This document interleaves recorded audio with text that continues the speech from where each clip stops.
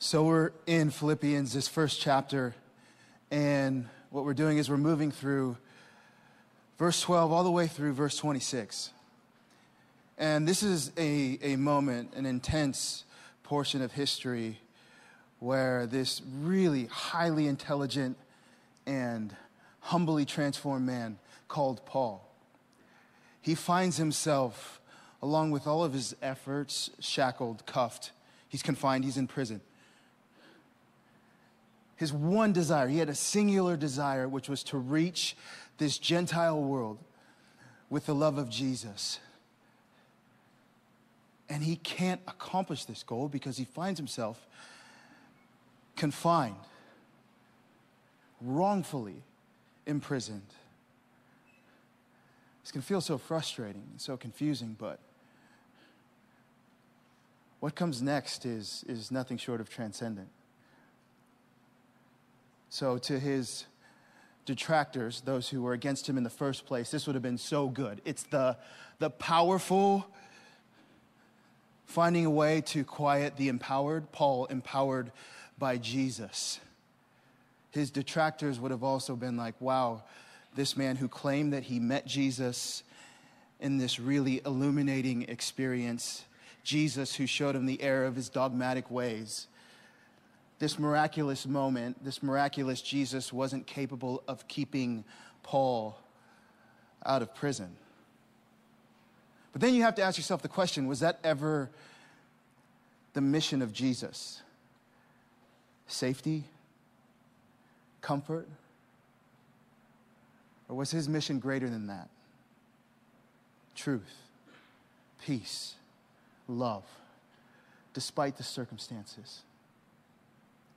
So Paul, he finds himself in this situation for reasons that at best case seem extremely unclear, and in the truest sense, nefarious.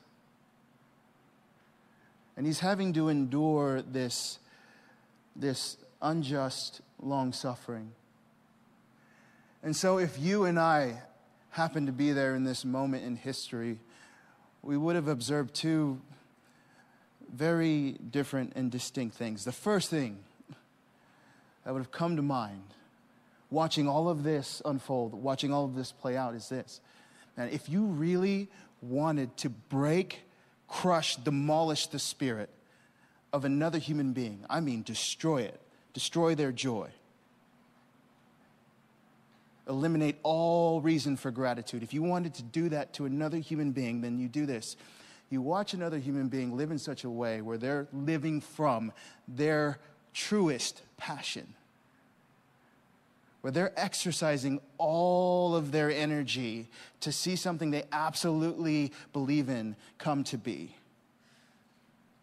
For Paul, it was his belief in Jesus and his resurrection and what Jesus came to do. Watch a human being give everything, blood, sweat, and tears, for something they believe in so strongly.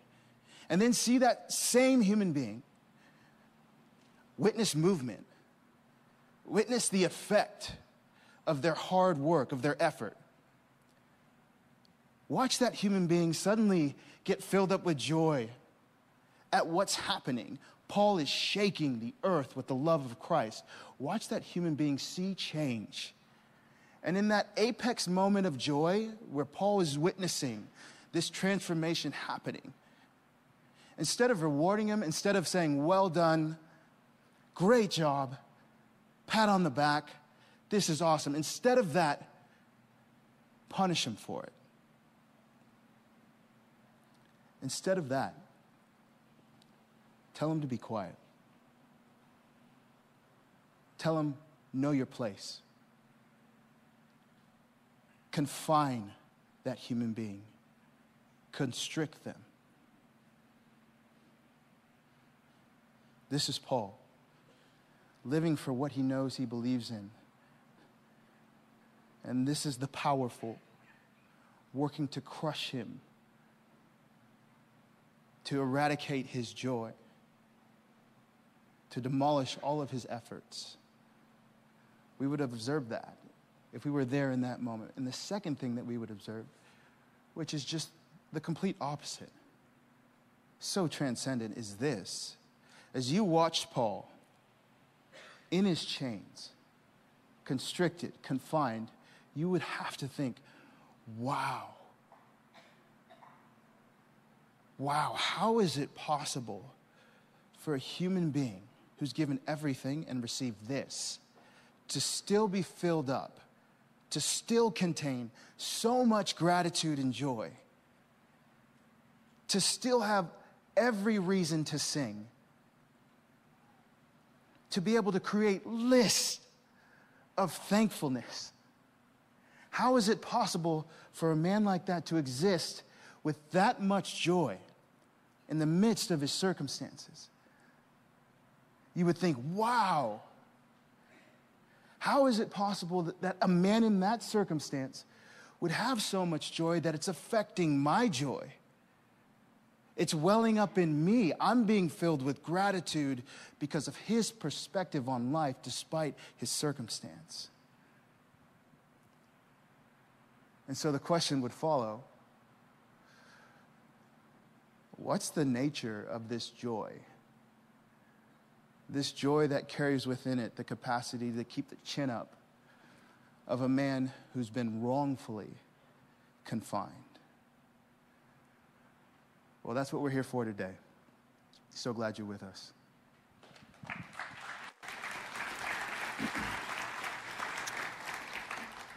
Thank you, John, for setting context for what Paul wrote to the church in Philippi. Why don't we stand together and read part of that letter today? We're going to read Philippians 1, verses 12 through 26. So if you have your Bibles or your Bible apps, as you're standing up, go ahead and turn there. Philippians is right after Ephesians and right before Colossians, toward the end of the New Testament. Here's what Paul writes.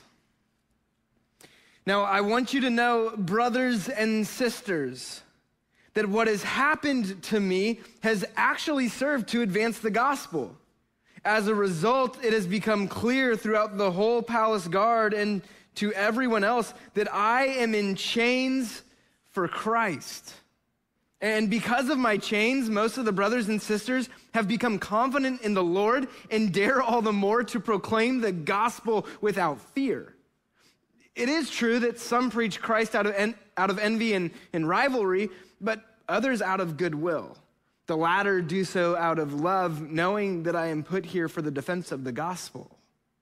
The former preach Christ out of selfish ambition, not sincerely, supposing that they can stir up trouble for me while I am in chains. But what does it matter? The important thing is that in every way, whether from false motives or true, Christ is preached. And because of this, I rejoice. Yes, and I will continue to rejoice, for I know that through your prayers and God's provision of the Spirit of Jesus Christ, what has happened to me will turn out for my deliverance.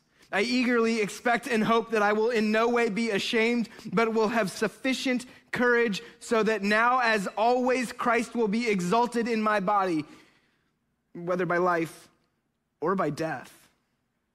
For to me, to live is Christ, and to die is gain. If I am to go on living in the body, this will mean fruitful labor for me.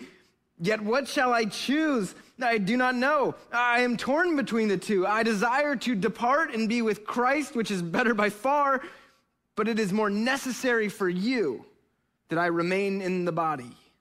Convinced of this, I know that I will remain and I will continue with all of you for your progress and joy in the faith, so that through my being with you again, your boasting in Christ Jesus will abound on account of me. This is the word of the Lord.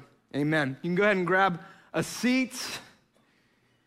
You know, as Pastor Steve kicked off our series studying this letter that was written to the church in Philippi, Paul called his relationship with the church a partnership in the gospel, a koinonia, a fellowship, sharing everything. And he takes this thought a bit further in our text today. Right away in verse 12, Paul writes, "Now I want you to know, brothers and sisters." So we can look at this and go, this is kind of like a family letter, a letter to Paul's beloved. It's not like those Christmas letters we get from our friends and family right around the holidays. The letters that you read the first paragraph and then throw in the trash because people use those to boast about how awesome their kids are and how perfect their life is and how everything's just going great. I wish people, I get a lot of those letters, I wish people would write about the most embarrassing moments they had over the past year. If I were to write that about my past year, I'd say something like, I watched all 8 seasons of Full House on Hulu this year. I struck out in slow-pitch softball twice. I started using Rogaine. I drove through Wiener Schnitzel a couple times. Those would be embarrassing things to share. I think that would be refreshing instead of using a letter like that as an opportunity to brag under the guise of holiday cheer. And Paul takes a different approach with the letter he writes here. A family letter. And in a healthy family, you don't keep the tough stuff from one another. You explain your pain. You talk about what you're wrestling with. You share what you're going through. So he writes, "Now I want you to know, brothers and sisters, that what has happened to me has actually served to advance the gospel." And one of the things we see from Paul really throughout this letter is that advancing the good news, the gospel of Jesus Christ, that this is his primary concern. But he's also writing to ease his Philippian family's worry. They've seen him in some tough situations, especially when it comes to prisons and chains, and they've seen him go through the worst of it, so they probably were a bit concerned. And Paul's saying, hey, I want you to know that there is good in what I have endured. Paul's in prison yet again, and he's letting them know that what has happened to him has served to move forward the good news of Jesus. In the next verse, he even goes as far as to say, I am in chains for Christ. But as I was studying this week, and I read what Paul wrote, before I even got to this verse, I couldn't get past the second part of the last verse. When Paul wrote, what has happened to me has actually served to advance the gospel. And it prompted a question that I began to process. What has happened to me? What adversity or difficulty or tough situation has happened to me that has actually served to advance the gospel? What about you? What has happened to you that could serve to advance the gospel? But before we start working through and wrestling with that question, just start thinking about the first part of this. What has happened to you? For as difficult as it may be, start taking an inventory of some of the more challenging circumstances you've gone through or are currently going through. We briefly mentioned this in the past series, but when this church started, Pastor Steve heard very clearly from the Lord to go after people's pain, bring healing to the people of Livermore. It's a message that is extended to Brentwood, Walnut Creek, Danville, Hayward, to our brothers and sisters in the incarcerated church through CF Inside, and throughout the world to our audience that's tuning in right now online. Bring healing for what has happened to people. So I just want to ask you to look back over the past month or year or 10 years. What has happened to you? What adversity have you faced? What pain have you endured? What trouble have you come across? Or we could just say it like this. What are your chains? What are your chains? What are those things that feel like they're holding you captive or weighing you down? Maybe someone you love or you yourself are dealing with anxiety or depression or something challenging in the mind. And it just is a daily struggle. It feels like it's binding you. Maybe you're struggling with an addiction and the daily battle that is.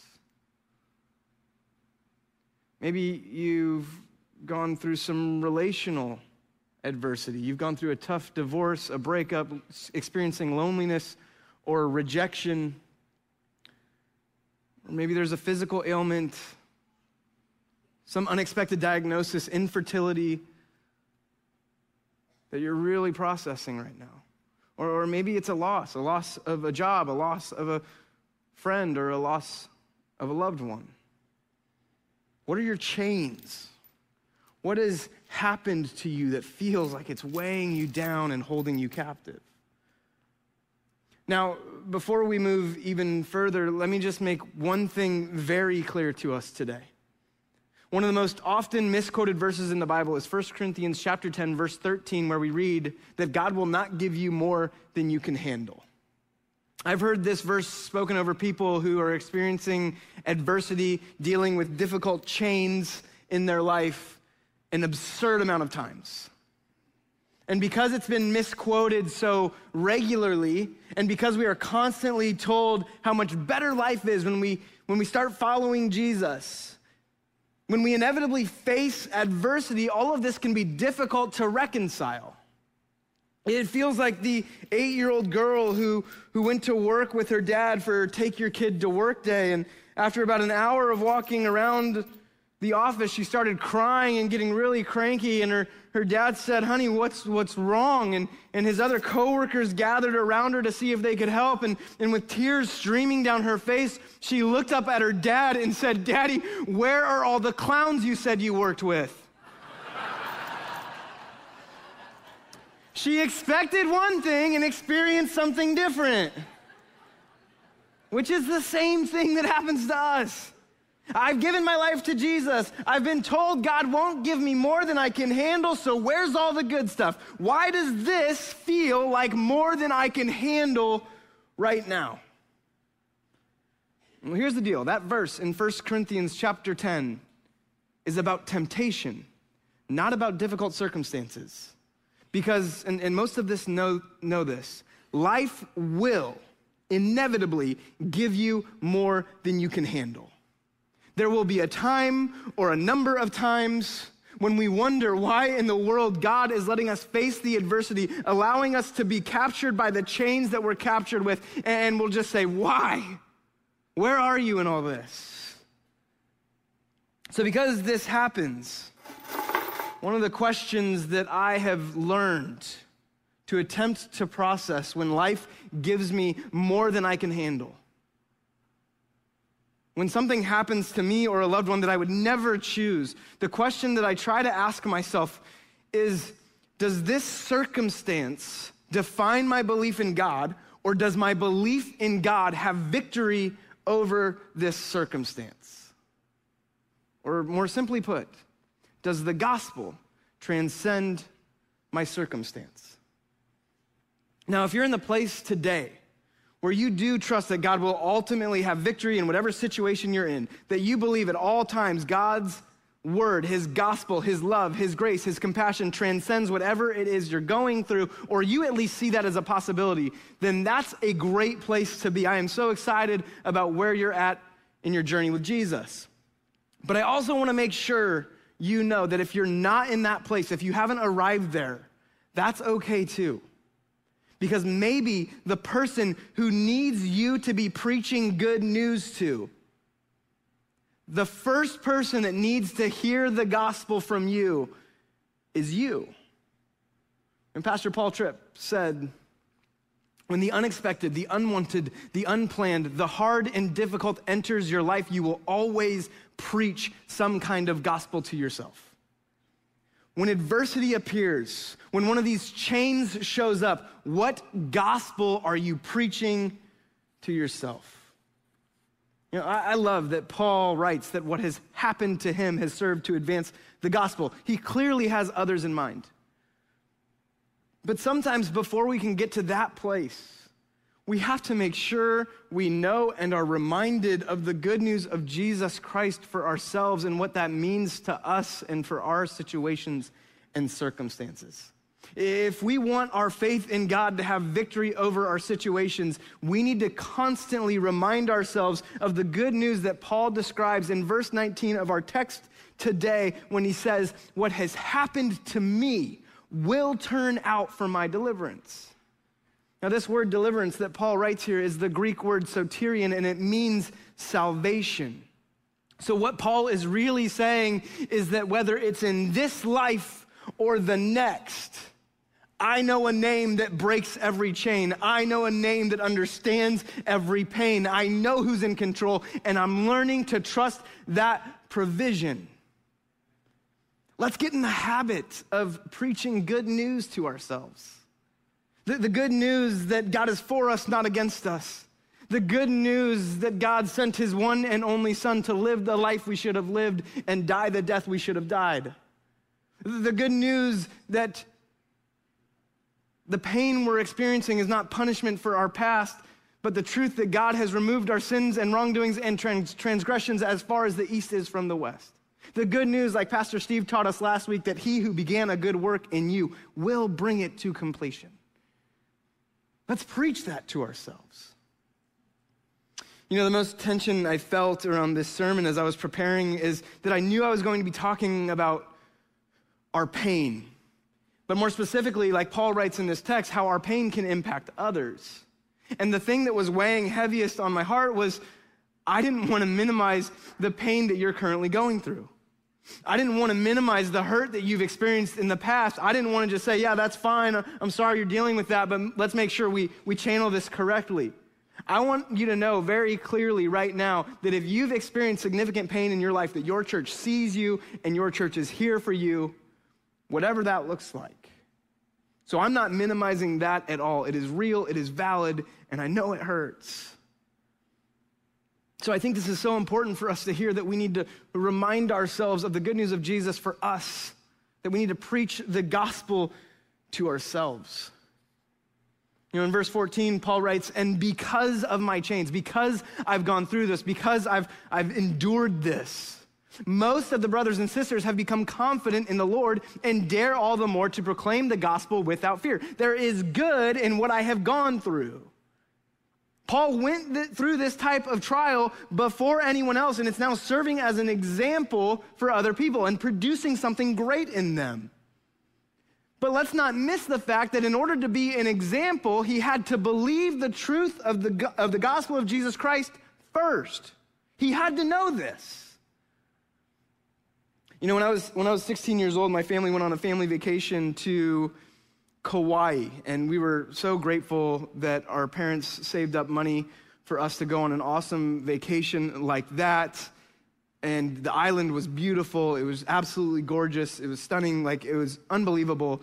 But like I said, I was 16 years old, so the beauty of the island didn't really capture me all that much. Like, it was like, okay, that's cool and all. But what are we doing while we're here? And I had this terrible attitude the whole time. And I was just complaining constantly about how bored I was. And it got so bad that at one point, my dad got so fed up with me that he looked at me with the dad look that you're just like, uh-oh, we're in trouble. And he looked at me and said, Steve, you have a crap attitude. And the only problem was he didn't say crap. And it was the first and only time in my life, in my 35 years on this planet, the only time I've ever heard my dad cuss. Like, he just doesn't do it. And you could tell he didn't do it because he didn't even do it right. Like, it wasn't the right tense or anything like that. Like, he just missed the mark. But I suppressed the laughter that was building inside and just ready to come out. And I apologized and I said, I'm sorry, Dad. And I think he felt bad because the very next day he said, okay, hey, Steve, I want to take you somewhere fun. I want to do something fun with you today. And I found this waterfall that we can jump off of. And so we drove to this waterfall. It was about 30 feet tall, and you could jump off of it into the body of water below. But when we showed up at the waterfall, there was a bunch of people just standing around, not jumping. And so we got up to the top and we said, hey, what are you guys doing? Why isn't anyone jumping? And they said, we don't know if it's safe. And that's when my dad turned to me and said, Steve, why don't you go first?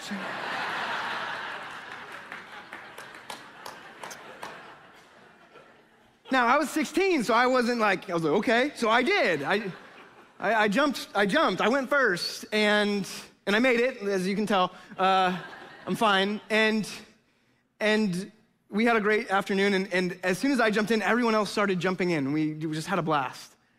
And we drove back to the hotel, but when we got back to the hotel, right at the entrance to where we were staying, my mom was pacing with this like fury that I hadn't seen in a couple weeks at least. And she was pacing back and forth, and she was holding tourist brochures in her hand. And when we pulled up, she looked at us and started yelling, "How dare you go to that waterfall?" And we were like, "What's the deal?" And she shoved these tourist brochures in our face and said, "On average, every single year, 4 people die at that waterfall doing what you were doing."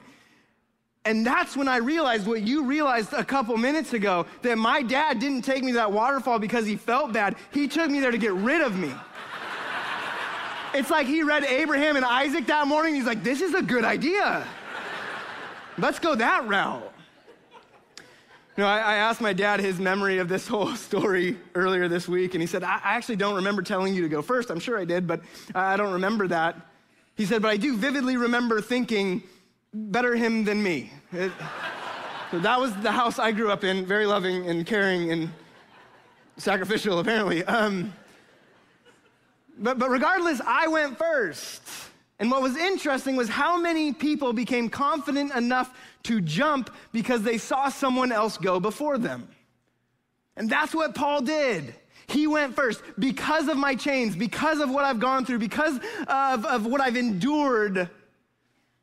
This is the example. But he had to preach the gospel to himself first and get to this place that he could say he was in chains for Christ.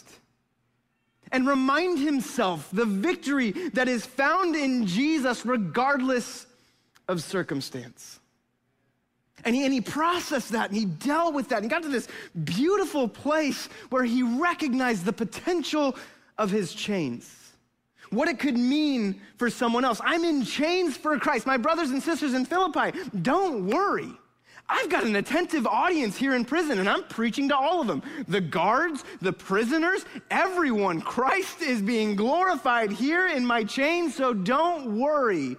I know you think this is a bad situation, but I'm reminding myself and showing you that faith is an interpretation of a situation that sees progress even in pain.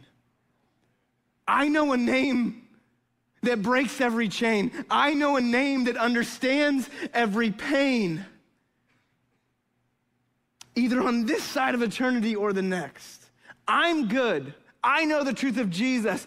I know his good news. And because of this example that Paul is setting, eventually it impacts others through others.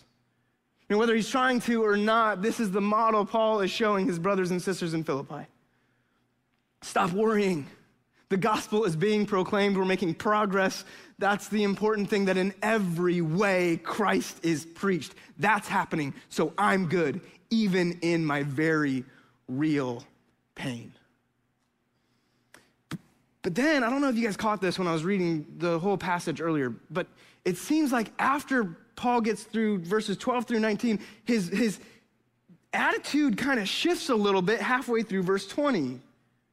Like he starts talking about how the gospel's advancing, and he says he's rejoicing twice in those first 7 verses, that he's preaching even in his chains, and things are good, the gospel's being proclaimed. But then he starts talking about death and how, you know what, that's actually not that bad. That wouldn't be all that terrible. Almost like he looked past what he just said. I went first, the gospel's being preached because of my example. I'm rejoicing, things are great. But on the other hand, I wouldn't mind if I wasn't here anymore. And maybe Paul's just tired, or maybe he's just getting older and isn't thinking straight anymore, or maybe he took one too many hits to the head. But look at what he says in verse 21. He says, "For to me, to live is Christ, and to die is gain." Yeah, actually, now that I think about it, I'd rather go home and be with Jesus. If I die, I get to be with the guy who knocked me off my horse and blinded me and radically changed my life, not just for now, but for all of eternity. To die would be gain. Amen. But hold on. Because to live is Christ. What? Just think really quick what we know about Jesus. He suffered on behalf of others. He faced extreme adversity. He was beaten, flogged, spit on, cussed at, and eventually crucified on a cross. He experienced more pain, loneliness, hurt, and adversity than probably any one person throughout the course of human history. The author of Hebrews said that for the joy set before him, he endured the cross. And the crazy thing about Jesus is that he did it on purpose. For us. We were his joy. And we know that. And Paul knew that. Paul knew that he had an example before he was going to be the example, and the example was Jesus. And that's what he's processing, because he's still sitting in the tension of his reality, in the reality of his chains and the pain that he's going through and the desire to just be done with all of it. And then he has something so weird halfway through verse 22. Look what Paul asks. He says, "Yet what shall I choose? I do not know. Should I choose life or should I choose death?" I don't know about you, but when I write things, I usually speak out loud while I write them. And I wonder if while Paul was writing this letter to the Philippians, if he was saying what he was writing out loud. And I wonder if that's what he was doing, if the guards overheard what he was saying. And when he got to this part, when he says, "What shall I choose?" I'm sure they would have been like, "Nobody asked you, Paul. What do you mean, what shall I choose? You don't get a choice in this. You're in chains, dude. If Rome wants to kill you, Rome's gonna kill you. You don't get to choose." Which I think is so true of our chains. The adversity we face is not something we choose. No one chooses to go through pain. No one chooses to have life give them more than they can handle. We don't choose the difficult things we go through. We don't choose our chains. So why in the world would Paul ask, "What shall I choose?" Look at verses 23 through 24 again. "I am torn between the two. I desired to depart and be with Christ, which is better by far. I don't want to continue on in this pain. I desire to be done with all this. I don't want to deal with this difficulty any longer, but it is more necessary for you that I remain in the body." I wish I was with Jesus. Instead of dealing with these chains, but I know that Jesus didn't put these chains on me, so now that these chains are on me, I'm going to let Jesus use them. That's what I do get to choose. I think what Paul was showing them and what he's showing us today is that we may not get to choose our chains, but we can choose how we use them. And this is where we can go back to that question we asked earlier. What has happened to you that could serve to advance the gospel? We can't choose our chains, but we can choose how we use them. And this is where this whole thing moves beyond ourselves. When our chains, the adversity we faced and overcome, or maybe you're still facing, maybe you're still walking through life with this stuff. When this becomes more necessary for someone else's, like Paul says in verse 25, someone else's progress and joy in the faith. So often we think that we cannot be effective for Christ until these chains are broken. But that's not what Paul is saying. He's saying, "Jesus, use my chains." And we have the opportunity to declare the very same thing today. Earlier this week, I was watching the Kobe Bryant memorial service on ESPN, and Jimmy Kimmel was hosting it, and he asked everyone in the audience to hug and embrace the people around them as they were processing their grief. And I don't usually get very emotional when celebrities pass or anything, because I didn't know them, but just that whole experience when I saw the pain and hurt that was going on, it caught me off guard. And then Kimmel said something that was so interesting. He said, the only places you hug and high five people you don't know are sporting events and the church. And it made me think about how connected we are to one another.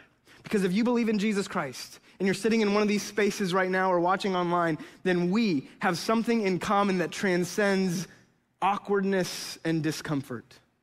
This is one of the few places where it's okay to not be okay. That it's okay to not have it all together, where it's okay if your life isn't perfect and you can still be looked at as a fellow human being with significant worth and value.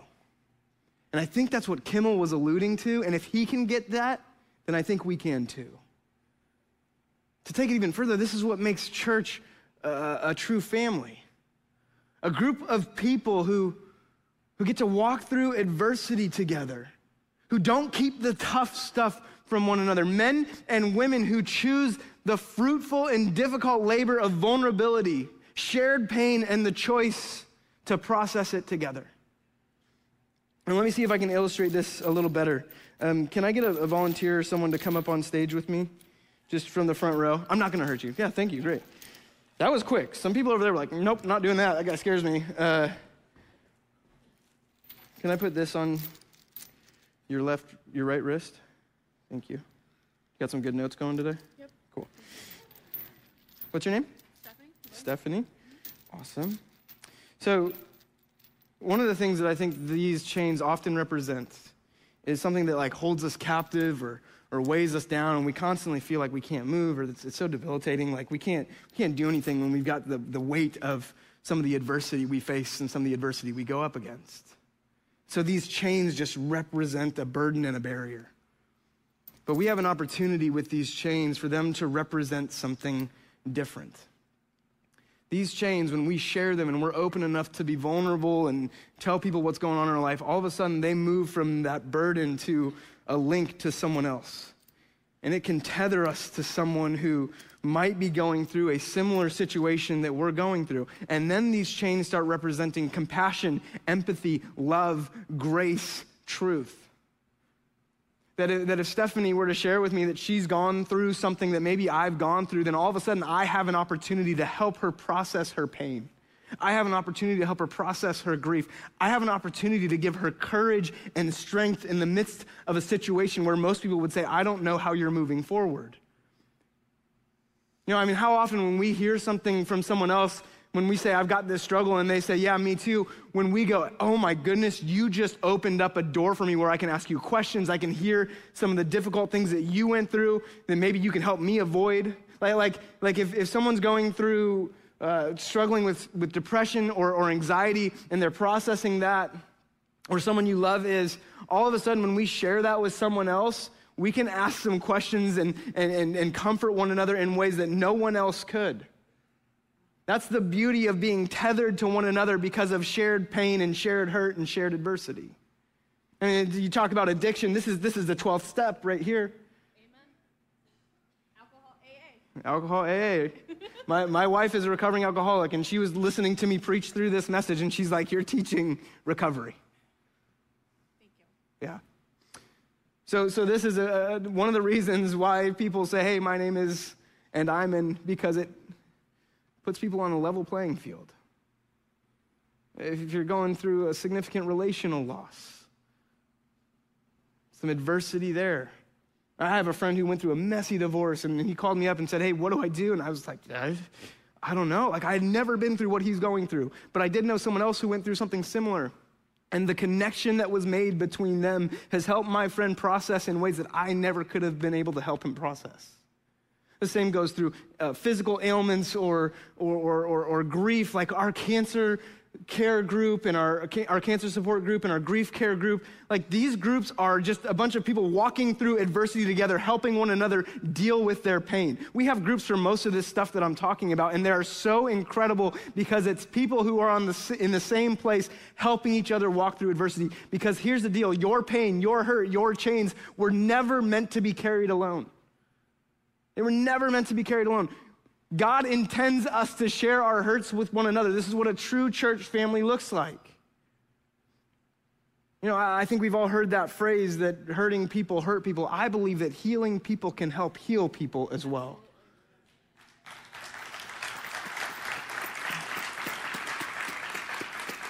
As you think about the things you're dealing with and the chains that you've got in your life, I hope you remember today that what has happened to you can serve to advance the gospel, because when people see how we deal with this as a family, when people see how we deal with our hurts together, that we're open and vulnerable enough that it transcends our circumstance, that's when people go, I want to know that hope that you know. How do you have peace that surpasses my understanding? Help me with this. Help me see this. Help me understand this. This is what we have the opportunity to do today. Can you guys give it up for my friend Stephanie? Thank you.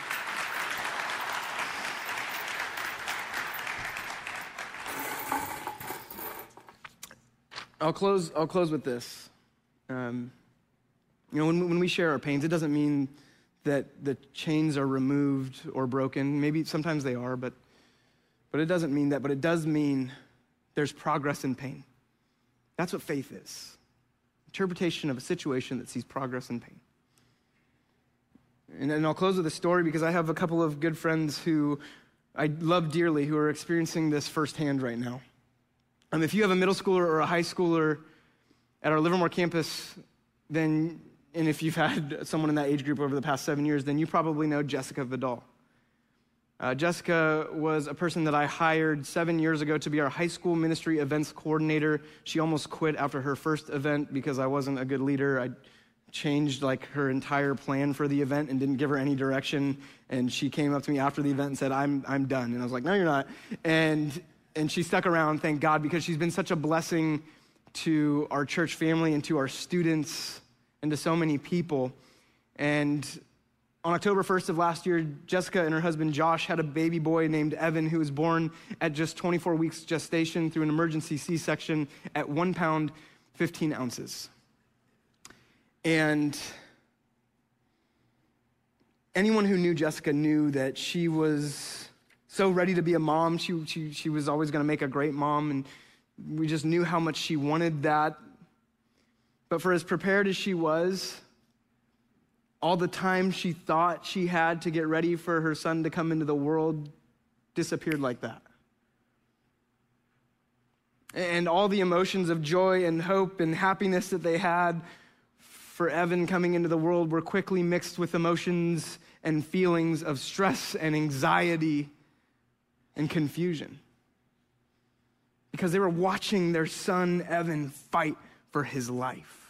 All 1 pound and 15 ounces of him. To say they were up against adversity is an understatement. But like Paul did in our text today, Jess has looked at this chain, this circumstance, as an opportunity for Christ to be glorified, for the good news of Jesus to be preached.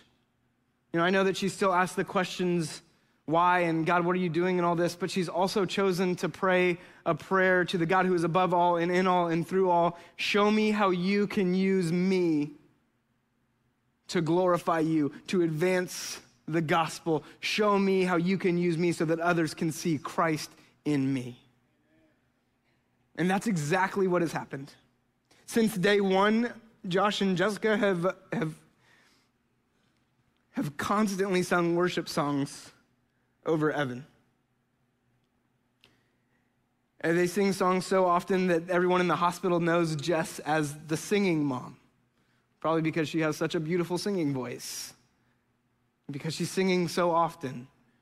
And their favorite song to sing to their son is a song that Josh actually started singing. It's the song, Great Are You, Lord. And if you know that song, you know that there's a line in that song that says, it's your breath in our lungs. And Evan's most difficult challenge through this part of his life has been in his lungs. They were underdeveloped at birth. And so he was on a ventilator for 2.5 months, and he developed a chronic lung disease as a result of that. And it's actually what's keeping him in the NICU. And for Jessica, this one line serves as a reminder for her that it is the breath of our great God that gives breath to Evan's lungs. So she's singing this song over her son, and she's singing it so often that the nurses are coming up to her and telling her, the nurses who aren't Christians, who don't go to church, who don't even necessarily believe in God, are coming up to her saying, we can't help but sing this song at home and we don't know why. Great are you, Lord. But it's not just the doctors and the nurses and other families in the NICU. But everyone she comes in contact with in the hospital is impacted by her willingness to be an example of faith that sees God's victory, that sees Christ's victory even in her circumstance. I mean, she's been so open and vulnerable and transparent with it that people are coming up to her constantly saying, the way that you're processing your difficulty, the way that you're dealing with your chain is an example for me on how to have hope and strength in the midst of my trial. It's been so incredible to see how her story is impacting others, even though things aren't resolved for her yet. Yeah, God is doing miracle after miracle in baby Evan's life. He's growing and progressing, and he's all the way up to 11 pounds now. Praise God. Like, so awesome what God is doing. But this fight isn't over. Like I said, they're still in the NICU, and just this week, doctors told Jess and Josh that whenever they do get to go home, they don't know when they're going to be able to go home, but whenever they do get to go home, that Evan will probably have to be on oxygen support for a couple years rather than a couple months like they were originally told. I mean, there's still so much of his future and his health, what he'll be able to do, what he'll not be able to do, that is completely unknown. But like Paul, Jessica carries this willingness to face whatever comes their way because she believes and trusts that God can use it for good so that other people can know the love of Jesus. A couple days ago, just to give you a little context of where she's at, I asked, hey, can I share your story with our church? And she said, yeah, totally. If our story can encourage my church family, then I am completely in. That's the attitude she has right now. She posted this on her Facebook page recently. She said, we trust that God is kind and faithful and that he's doing things we may never see or understand, but he has a bigger picture in mind than we ever could. We trust that what feels frustrating and pointless now may very well be what God is using in absolutely beautiful ways. We don't get to choose our chains, but we can choose how we use them.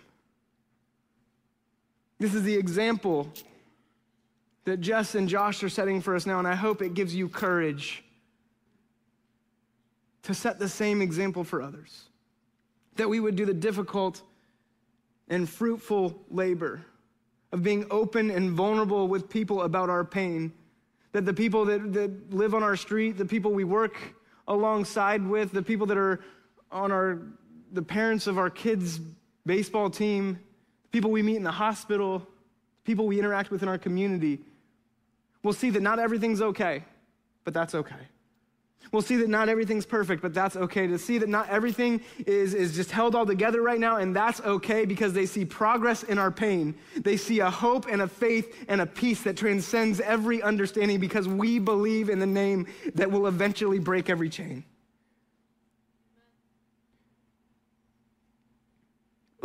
If we want to see the gospel advance in the East Bay, this is the way we will posture ourselves.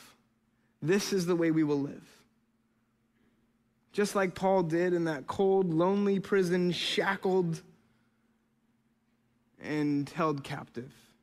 And just like my friends Josh and Jess are in that hospital room with their sweet baby boy Evan right by their side. We may not get to choose our chains, but we can choose how we use them. Amen. Father God, we adore you and we praise you, Father. That we know that the ways that we can find joy in the midst of difficult circumstances is the encouragement and support and love we get from those around us, but also the bravery and courage we have that you give us to share our hurts and pains with one another. That God, these chains, this bit of adversity that we experience and go through will advance your gospel. Father, that is our bold prayer today. That what has happened to us, the pain we've experienced, will do great work for you, that what matters most to us is that you are preached, Father. So God, we praise you, we glorify you, we surrender our hurt and pain, our chains to you today, God. Use them. We know you didn't put them on us, but we know you can use them, and that's what we're offering today. So Father, work and move and have your way. You are a great, great Lord. You are a great, great God. We know you're with us in our battles. We know you're with us in our struggles, Lord. And that's why we can have joy. That's why we can rejoice. We love you, Father. We pray this in the matchless, powerful, beautiful name of your Son, Jesus Christ. Amen.